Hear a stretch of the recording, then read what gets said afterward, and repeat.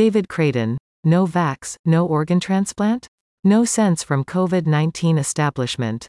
Commentary. Is Canada stuck in some kind of COVID-19 time warp where we still insist people keep taking the vaccine or else they are denied life-saving services? Yes, we are. Take the case of Sheila Annette Lewis, who was diagnosed with a terminal illness in 2018 and was told she required an organ transplant to live. She was waiting for that organ in 2020, but the following year was told that before she could get the transplant, she needed to get the COVID jab. Why? Even the Chinese Communist-controlled World Health Organization is saying that the pandemic is over.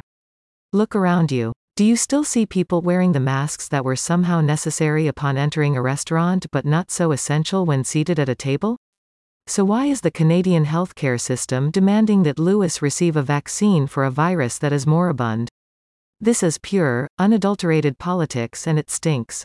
If this woman is healthy today and has plenty of the antibodies necessary to fend off the retreating disease of COVID-19, as an EpochTimes story indicates, then why is she forced to go to the United States for a transplant after supporting the useless Canadian healthcare system with her tax dollars all these years?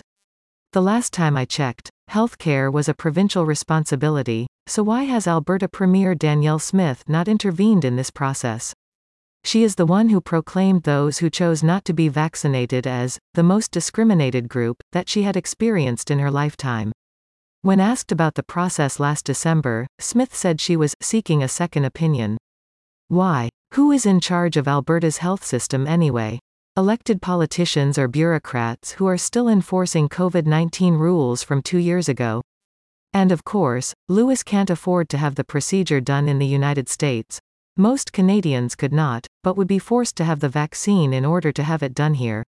It really is time to admit that it is highly debatable that the COVID-19 vaccine saved lives and prevented disease.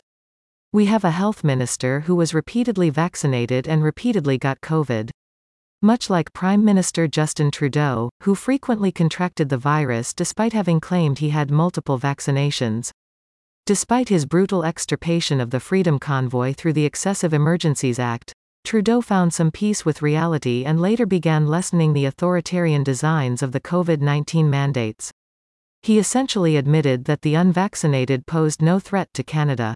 So why hasn't the healthcare system in Alberta done the same thing? To read that Lewis has to go to the United States for healthcare is like reading that Canada has failed her. I took the vaccine twice because I really believed it was a demonstration of good conduct and that this vaccine, facilitated by then U.S. President Donald Trump after all, was both safe and an effective remedy in the destruction of the COVID-19 virus. I have since had chronic pain in my elbows that, as a lifelong exercise enthusiast and weightlifter, I should not be experiencing. Except I have read how the vaccine settles in the extremities of the body and how morticians are discovering nightmares in the corpses of vaccinated individuals. So there are a lot of losers from the vax mandates. But Lewis should not be one of them.